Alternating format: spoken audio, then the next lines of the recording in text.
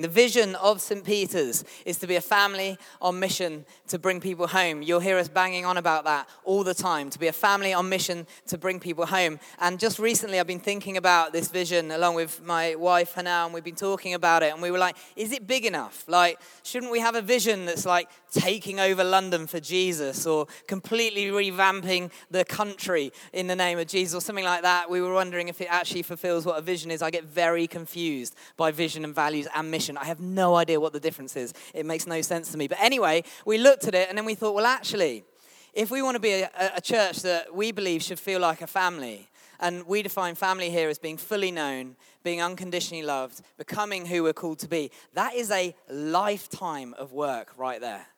Like being vulnerable as a family together, making ourselves known, becoming who we're called to be. This is a lifetime activity. It really is a huge vision. If we really want to be a church that's not just a family, not just cozy and nice on Sunday, but that is on mission together as a family, and we believe that fullness of life is found in relationship with Jesus, and therefore our mission is to simply introduce everyone we know to the person of Jesus, then to have that culture at the center of our church as a driving force behind everything we do is a lifetime mission. Like that's a lifetime vision. It's huge, because if you think about all the people we come into contact with day in, day out in our normal lives, because church really is Monday to Saturday, Sunday should be the celebration of stuff going on during the week, then that is a huge, huge vision, because it needs to become a part of our culture.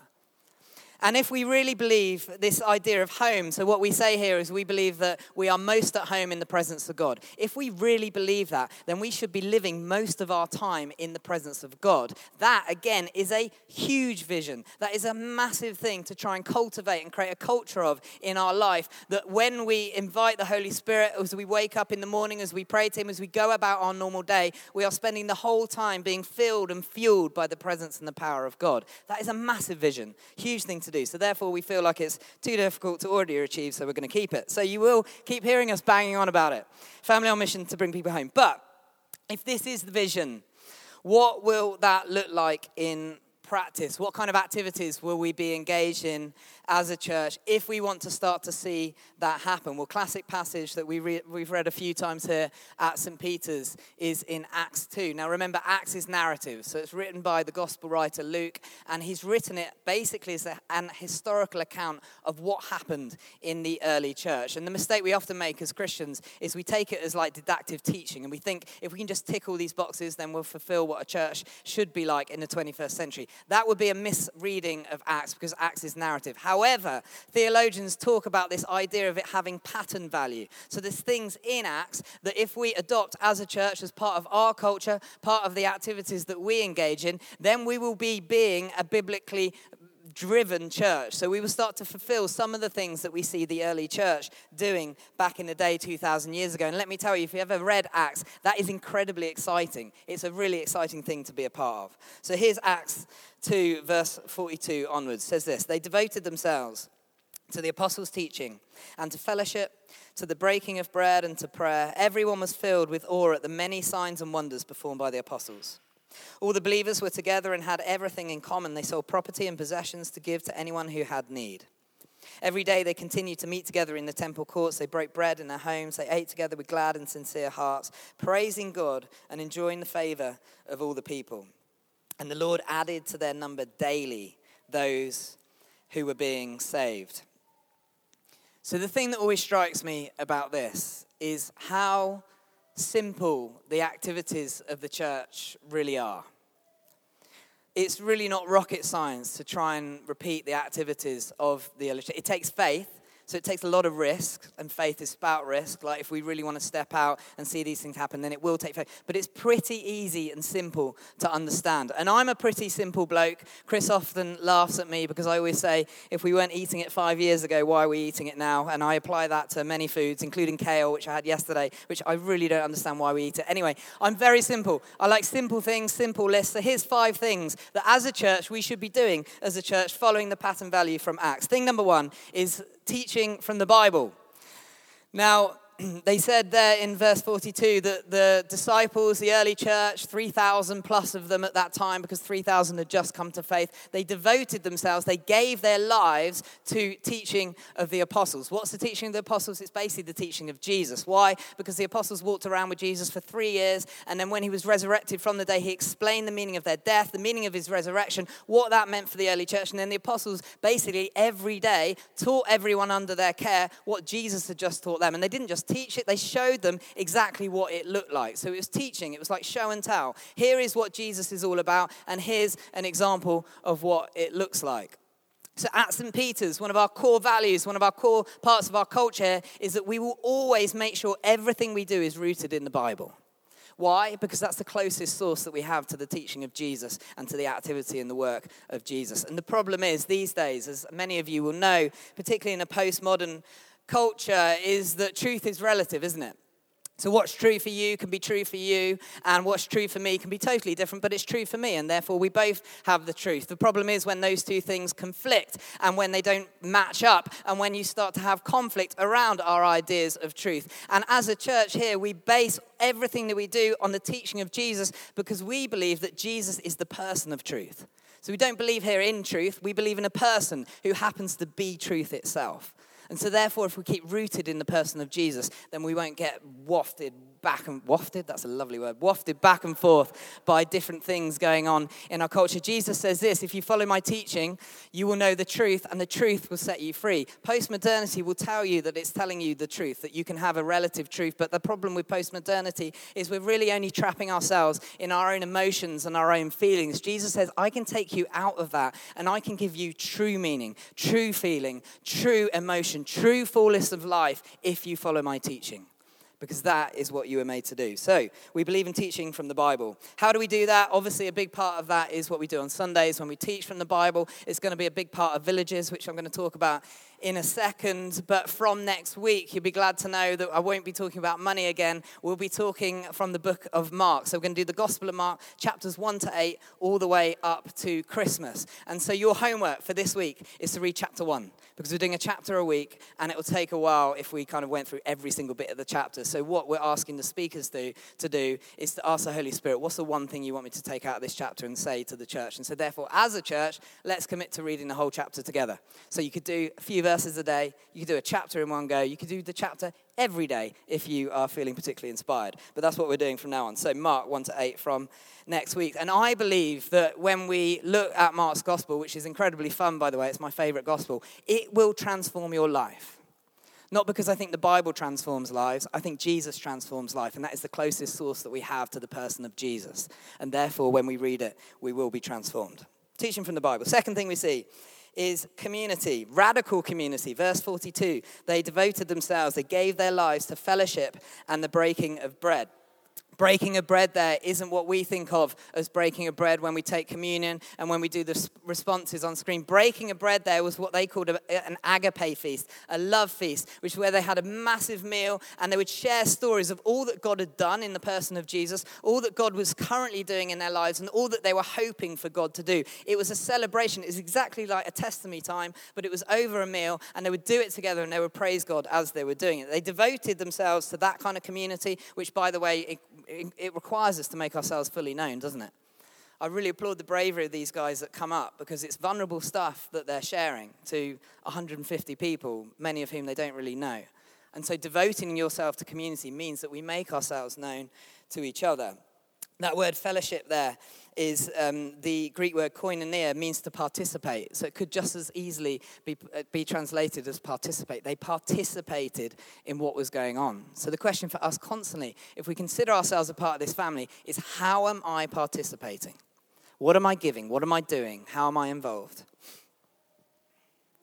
So they devoted themselves to radical family, radical community. And I think the story of this church is one of unbelievable community, radical community in the way. Many of you won't know this, but about almost a year and a half ago now, there were a bunch of young families from the church that I previously worked at called St. Mary's, and some 20s and 30s from a church called King's Cross Church in King's Cross, funnily enough, who joined a group of people who were already worshipping here. Some had been worshipping here for 40, 50 years. About 30 people, existing congregation, came in and started worshiping together as one family. Now, the normal practice, and it's called a church graft, in the Church of England is often that what happens when new people come in and they bring a young kind of group in to try and revive the church, bring it back to life and start to grow it again, is they just simply create two services. So they have a morning service, which would suit the worship needs of the original congregation, and then they have a slightly later service for all the new people. Now, we decided right at the beginning not to do that we were going to do it all together as one congregation, as one family. Why? Because I believe that actually when you do that, you get something far richer as a worshiping community. If we had just planted as a bunch of white middle-class people from a very white middle-class church, all we would have is a church full of people who look like us, talk like us, and thought like us. Instead, what we have is an incredibly diverse church, which really reflects the kingdom of God and is incredibly honoring and glorifying to him. And I love it. I think it's incredible, and it's brilliant to be a part of it. And the one thing I'd like to say, kind of reflecting back on it a year in, is how incredible the original congregation have been with us young'uns who have moved in and started moving their furniture around. This week, we said goodbye to Lynn, who's not here this morning. She's here next week. She's been on staff team for the last year. Essentially, we decided to pay her for the full-time work she was already doing. She's been running the church along with another number of very committed people of the original congregation. And as we were praying for Lynn, because she's coming off staff, she's not going anywhere, she's still warden of the church. The staff team were in tears as we were praying for her because of the incredible sacrifice and service that she's put into this church. And I think she personifies the attitude of that early congregation, that you guys have been incredible at seeing what God's doing. And even though sometimes you might not like some of the stuff that's going on, or it's different, or it feels uncomfortable because it's grown so much, you've been amazingly honoring to us and also to God, and to see what God has been doing in our midst. And most, if not all, but probably two of that original congregation are still here with us worshiping, which I think is a real work of God and says so much about the original crowd. So thank you. Why don't we give them a round of applause?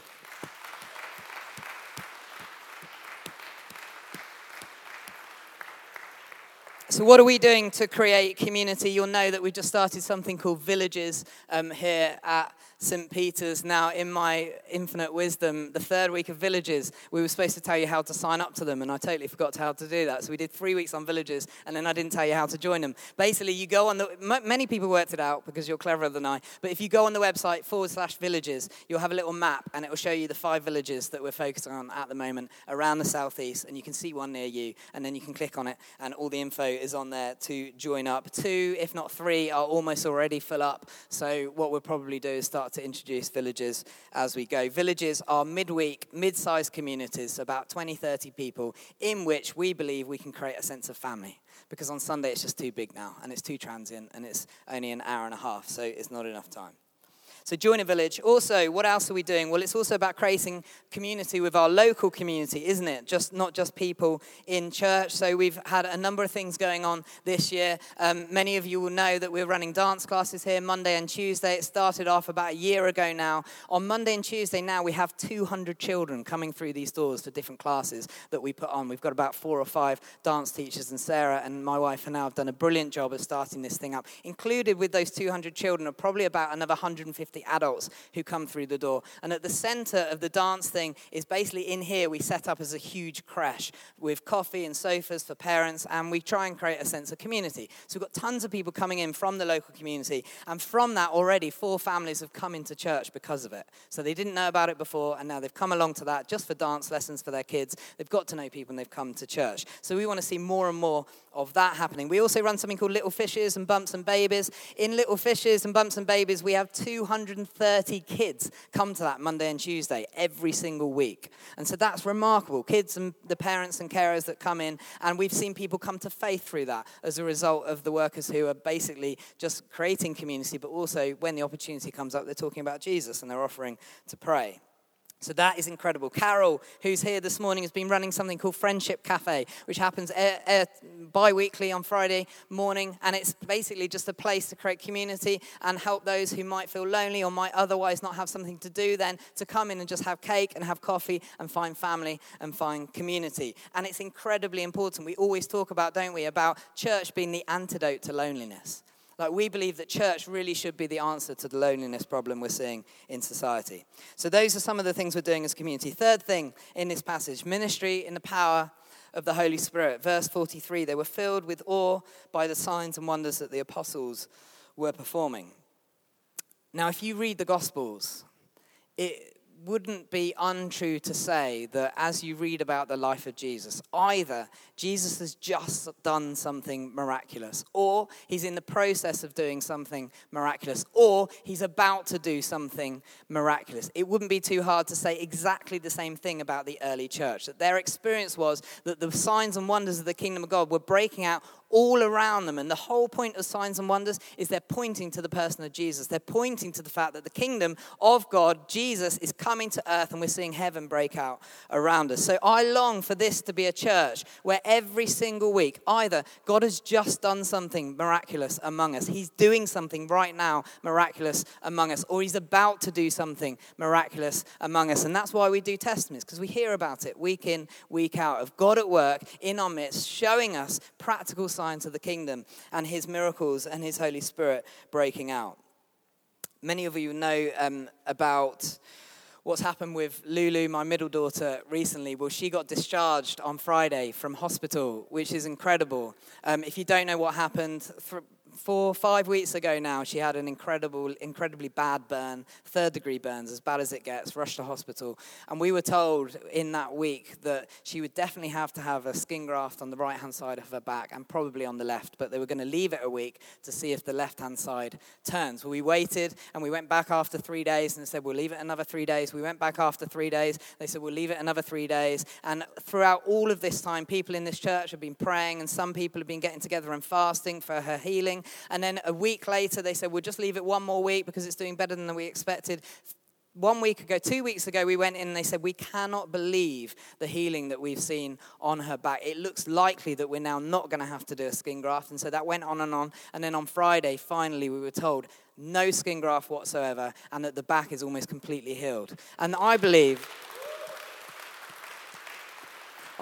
that's a result of prayer. And I've seen many miracles while I've been a Christian, and often they've been instant. It's felt like we've prayed and then suddenly something has happened. And I think this has been an incredible lesson of healing over time, like 3-4 weeks. It's completely reversed the whole situation as a result of the prayer in our church. That should be normal in our church family.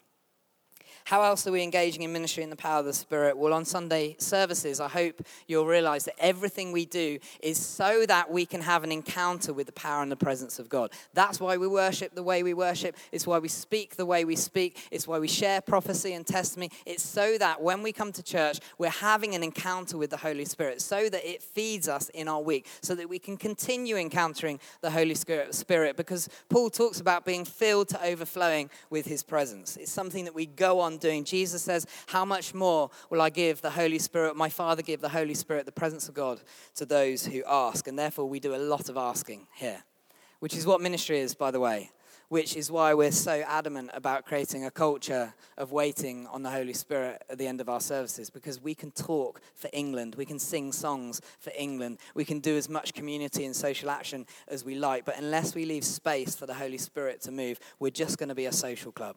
Or we're just going to be a theological college, or we're just going to be whatever, fill the blank. The whole point of us gathering together is that we are coming together to pursue the presence of God, to see his power break out among us and see the kingdom come. So that's why we're doing that. Ministry training, we taught 30 people how to do ministry in the last course. We're going to run another course this term. So if you haven't done ministry training, that's basically just teaching people how to pray for each other in the power of the Holy Spirit. We'd love you to come on that course. What you'll discover as you do it is it's incredibly simple. It's so simple, even I can do it. And it's very, very easy to learn. Some people get intimidated by this idea of praying and asking God for words of prophecy for people. It is the simplest thing to do. And so therefore we just debunk it and make it really easy for people to come and do.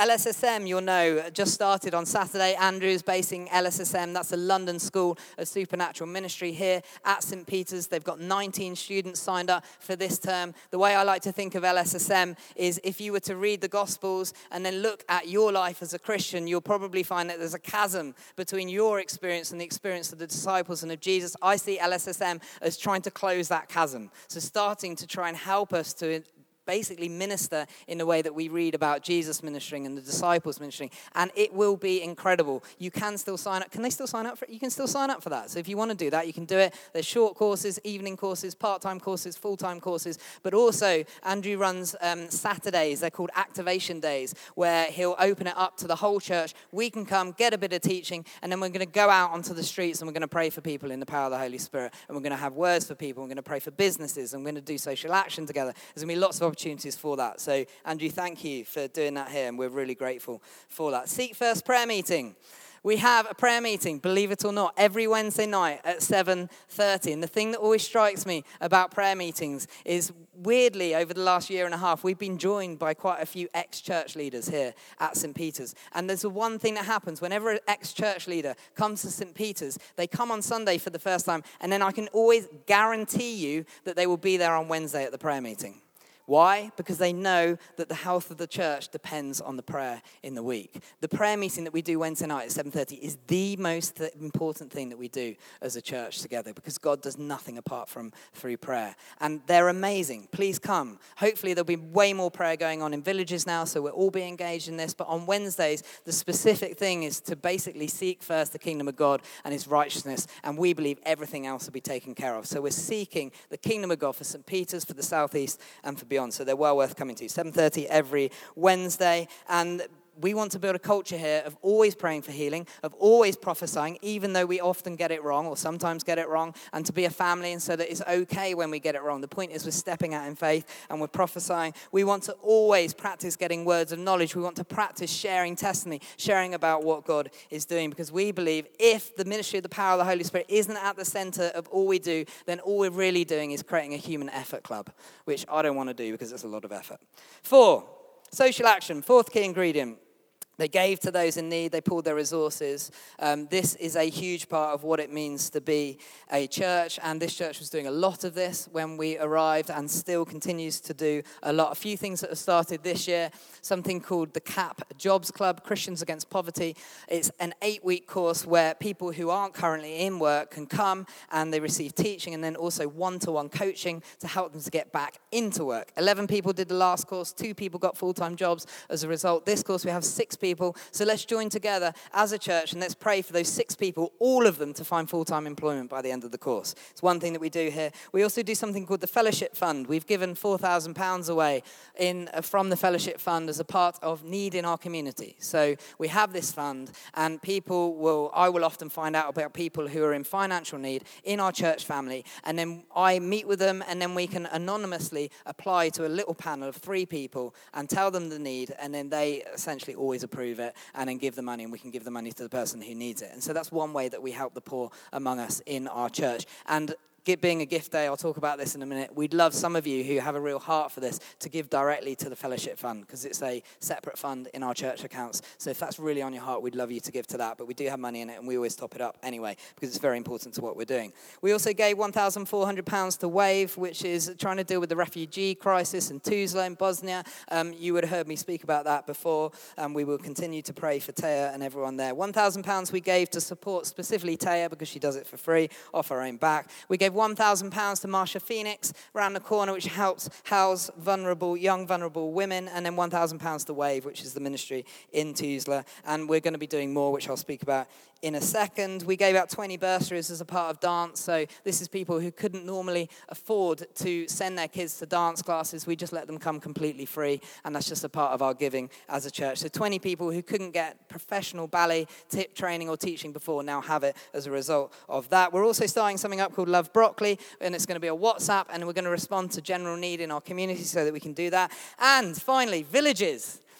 We're going to have a termly mission as part of Villages. I'm speaking very fast because there's a lot to get through, so I'm just doing it so you can all go home and have your Sunday lunch. Villages are very important. Every term we'll be doing a missional aspect to that. So join a village, join a village, join a village, join a village, village, join a village. 5th key ingredient, evangelism, final one. You'll be glad to know this needs to be a part of everything we do. No matter what we run here at St. Peter's, our heart really isn't, it is important that people get jobs. It is important that people feel supported. It is important that people feel a part of the family. But we believe here that the deep ache of every person's soul and heart is that they get into relationship with the Lord Jesus Christ. And that is the most important thing we do here at St. Peter's. So everything that we do is fueled by this desire of people meeting Jesus. And we find out in that passage that God added to their number daily those who are being saved. This is a work of the Spirit. This is a work of God. But if we don't talk about Jesus, it makes it a little bit more difficult. So we do have to do that. And it is really, really fun as you get doing it. I was reading the parable of the sower this week. What always strikes me is there to be a sower in his context, and with all that seed going out, is he has to be liberal with the seed. He's just throwing out seed left, right, and center the whole time. Doesn't care what happens to it. He's just talking about Jesus constantly, and then we let God do the rest and make it grow. So this needs to be a part of our culture. Little story because it's fun. Some of you will have heard this story, but Andrew had just done a LSSM open day, was walking back to the station in Brockley, past a building site on Cranfield Road, and felt like God tell him he should pray for one of the builders for a bad back. So he says to this builder, have you got a bad back? The guy's like, yeah, I've got a bad back. And he said, well, I'm a Christian, go to that church up the road, I'd love to pray for you for healing. And the bloke, understandably, was he weirded out? Probably not. He was weirded out. And Andrew then put his hand on this builder. As he's put his hand on this builder's back, he starts to feel an incredible heat in his back. He's like, what is that heat? And Andrew says, that's the power of the Holy Spirit, of God healing your back. Goes away, thinks nothing of it. A couple of days later, he's walking back from the station to church. And as he's passing the building site, Tony, who's the boss of the building site, calls down to Andrew and says, oi, you, mate, come up here. And then he starts running off to go and find Andrew. Goes and gets this other guy who had been healed, brings him down. He says, he's been telling everyone out, his back is completely healed as a result of your prayer. And he's told the whole building site, so I wondered if you could pray for my neck, because my neck's really bad right now. And then Andrew's got a line of people asking for prayer on a building site. And let me tell you, those are some sickly individuals because they've been building things all the time. So therefore, their bodies are wrecked. And so he's praying for all of them. And then Andrew says to me, why don't you go and give this guy a Bible midweek? So me and Chris toodle on down there a couple of weeks later. We say to this guy who's on the scaffolding, is Andrew, because his name's Andrew, weirdly, is Andrew here? We'd love to give him a Bible. And he goes, that's the weirdest thing. Andrew came in this morning with his new Bible, and he's telling everyone about it and talking about this Bible that we found out later he hadn't read because it was King James Version, didn't understand it. So anyway, he says he's down at the Wetherspoons. Go have a chat with him. We go down to the Wetherspoons. We sit down. There's about probably 15 builders all sat around this table having lunch. I was like, is Andrew here? And they all looked at me like, who is this joker? And we ended up speaking to Andrew, and I asked him just what happened and what was going on. And he told the whole table, basically all of his builder friends have probably heard it 100 times, about what Jesus had done. Turns out he went to his local church in Orpington, and he's getting baptized very soon, so became a Christian as a result, which is incredible.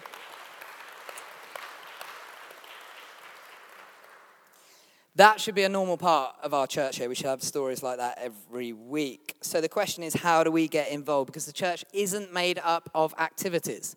Like, often we make the mistake that the church is made up of bricks and building. It's really not. I think we can all agree on that. And then we flip from that into the church is made up of activities. So we just put on a ton of programs and services and stuff, and that's the church. That is not the church. The whole point of the church is the people of God engaging in the work of God. And so how can we, as the living stones of the church, engage in what's going on here? Well, the first thing, again, remember I'm a simple person, is come.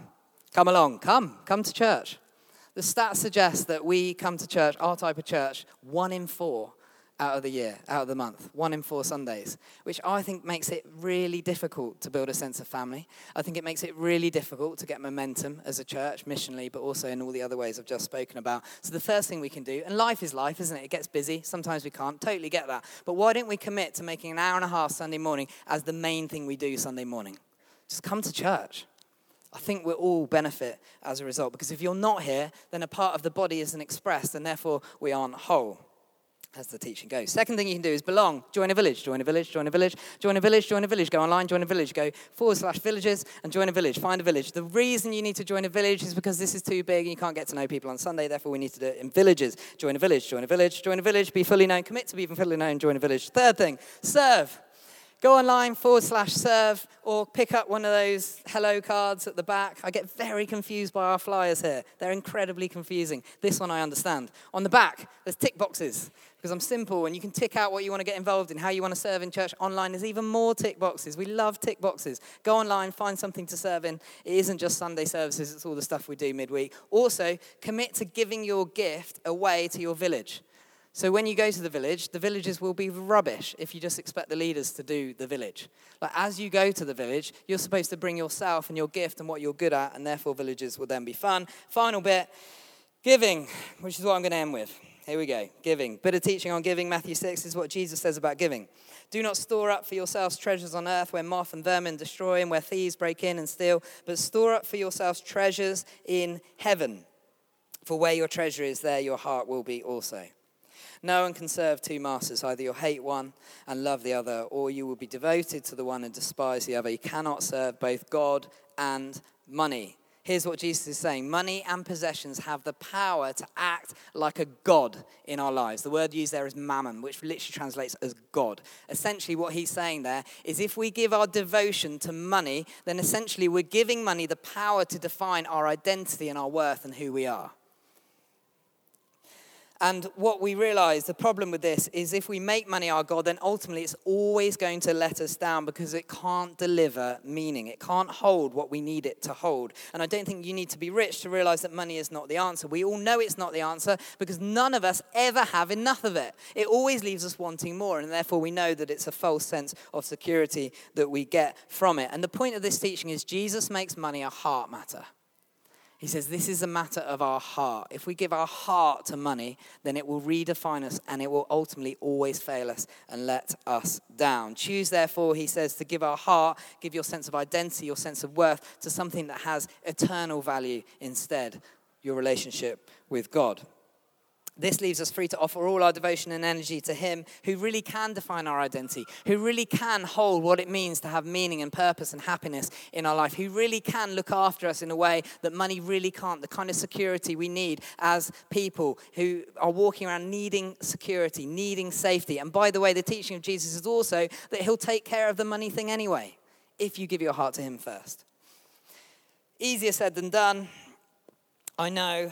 To be honest, it's supernatural, as all things are in the kingdom of God. Who's ever tried to forgive someone who's really, really, really hurt them? It's hard to do. It's a supernatural act. We need the power of the Holy Spirit in order to be able to do that. If we want to do this, how and to whom should we give money? The simple answer is that we should give money as the Spirit leads. I don't believe in the tithing thing of 10%. I think that's an Old Testament law. I think Jesus has fulfilled the law, but that doesn't quite let us off the hook, because if you read the teaching of Jesus and certainly the practice of the New Testament is they seem to give way above 10%. In fact, they gave their whole lives to what they were devoted to in terms of their ministry and mission with Jesus. And so therefore, what you see in the New Testament is a radically new paradigm whereby people give everything to him. Paul also talks about being hilarious in our giving, which I think he means it's fun. So many of you here who give on a regular basis know it's a normal part of the Christian life will realize that it's really fun to give money away. The more you do it, the more you enjoy it, and it breaks the power of it over your life, and then God looks after you anyway.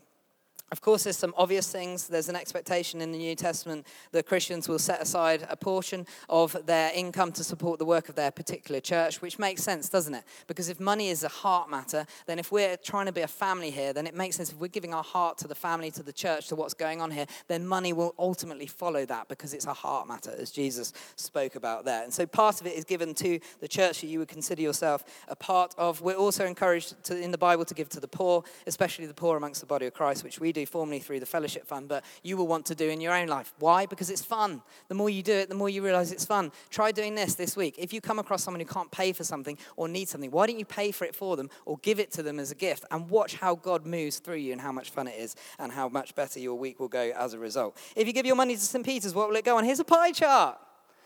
Hey, look at that. Congregational giving. We received in our budget run September to August a total of £191,000 last year. That's 2018, 2019. And 68% of that was because of congregational giving. We actually have a really healthy church here in terms of giving. So 85 people in this church give on a monthly basis an average of £130, which is brilliant. We have a really generous church. 12% of our income comes from grants. That's from things like Chris applying for cinema screens from the lottery and somehow getting 10 grand for it. 10% income comes from church activities. So this is paying for stuff that we do. 10% from renting the building out.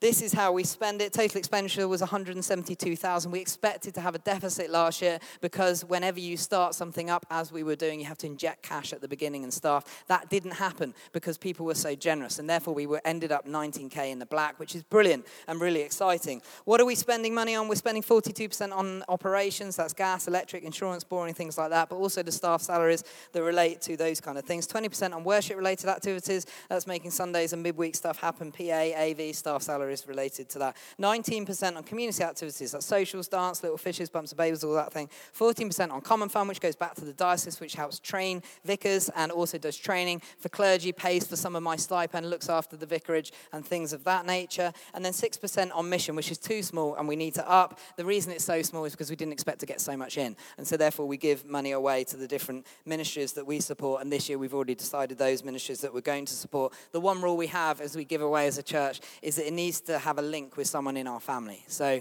if you know of a great charity that's really on your heart and that you love, please come and talk to me and we'd love to give money to that charity. So that's what we spent our money on. Here's what we're planning to do next year.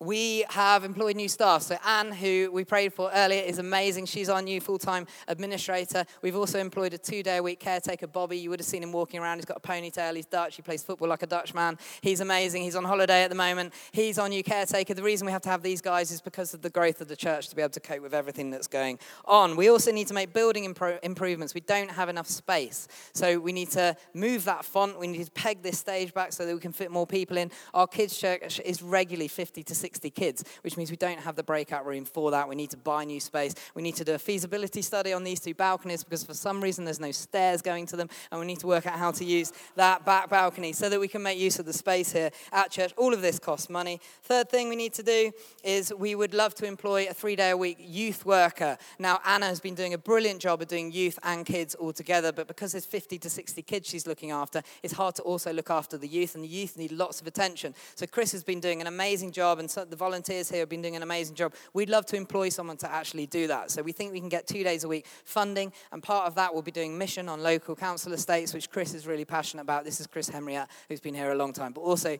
a week of that will be for the church on Sundays for the youth that we have. And I'm sure you'll all agree, a key part of their discipleship so that we can help them get their own relationship with Jesus so that when they go out into the world or to college or to wherever they're going next, they take with them this incredible relationship with him. So that's really important. We're going to pay for a youth worker this year. Students, Becca's doing an amazing job. We'd like to make that more viable, so therefore we'd love to pay for probably a 2 to 3 day a week student worker. You'll have noticed that we're surrounded by Goldsmith students. There's some here this morning. We would love to do more at Goldsmiths and with the students that live around here. Finally, Growing Hope. We would love to start something called Growing Hope.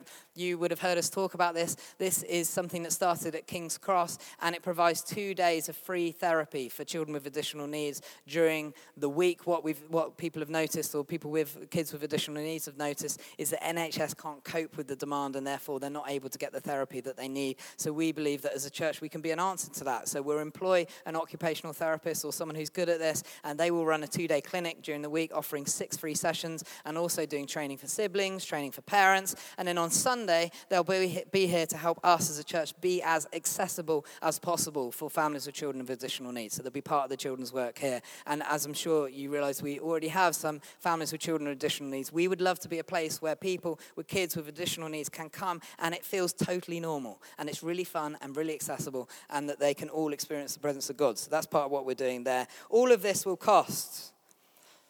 All of that, 1, 2, 3, 4, there we go. All of this will cost about another £50,000 this year. That's about another 4K a month in additional giving. You can give a week if you like. In additional giving, here's how we can do that. Here's some practical ways. I'm told this helps. It doesn't help me, but it might help you. If you gave $500 a month, you'd fund one of the youth estate projects. If you gave $200 a month, you'd fund the creche refurb. We really need to do that because that's where the occupational therapy will be going on, and it's a mess at the moment. It needs to be fit for purpose, so we're going to have to spend quite a bit of money getting that ready. But also, we need it midweek, and we need it on Sundays for the kids that we have because we're exploding. There's too many of them. £100 a month will pay for an 8-week CAP course. £50 a month will pay for a feeding support for new mums. So we offer feeding support at Bumps and Babies for new mums. We need to train 2 people in the church in order to be able to do that. That costs money. £10 a month will give 2 kids ballet lessons who wouldn't ordinarily be able to afford it. How can you do it? If you join this church, and you would consider yourself a part of the family, and you haven't yet set up regular giving, then we'd love you to pray about setting up regular giving. Again, this is as the Spirit leads, so please pray about it. This isn't something we're forcing anyone to do because it's a Spirit-led activity. But would you please pray today, this week, about setting up a standing order so you're giving regularly? That's really helpful for us because standing orders help us regulate the flow of income in the church. Second thing, if you are already giving, we'd love you to pray about increasing your standing order. Again, this is a work of the Spirit. It's between you and God. You need to ask God about what to do, but we would love it if you are already giving, if you would consider praying about increasing your standing order. And some people need or prefer to give one-off gifts. You can also do that with the form I'm about to speak about. And some people who kind of work on a freelance basis feel this is the easier way to give, which often it is in their scenarios. So they're the three options. On your seat is a little flyer. Could you please pick up this? I'm just going to talk you through it because it confuses me. Okay, on the back, there's your name, there's your address, there's your email. This is so we can hunt you down with your giving and send bouncers around to your house. This is a pledge form. So this is a pledge. So you put this in the basket saying, I feel like God's asking me to do this. In the week, our treasurer, Chris Harvey, will then write to you and say, thank you so much for pledging. Are you still up for it? Are you willing to follow through? Don't worry if you're not. Circumstances change. Things happen. But if you are, this is how you do it. That's all that's going to happen with this little filled out form. Setting up the regular gift is basically to set up a new one at the top there. If you want to increase your current standing order, could you just write in that little box what your new amount will be? So we'll be able to work out, or Chris will be able to work out what it was before and how much it's increased by. So just do that there. And then you'll do it online, and basically you can take this grey form away with you, and all the details you need for setting it up are on there. One-off donations are below that. The really important part of this form is that bottom section. If you're a UK taxpayer, we get 25p back for every pound. The government gives us £25 out of every £100 just because we're a charity, because they're nice. Isn't that lovely? In a time where we all hate the government, they're really good to us. We get 25 pence back on every pound. So fill that out. I don't hate the government. Fill that out. I might. No, I don't. Fill that out, and then we can get the tax back, which is really fun. Right. We're going to do exactly what we talked about. Sorry, that was so fast. There was too much to talk about. We're going to spend a little bit of moment silence asking the Holy Spirit what we should do and how we should respond. If you're a guest or visitor, just have a little lovely time in your head. Holy Spirit, we thank you for your presence here with us.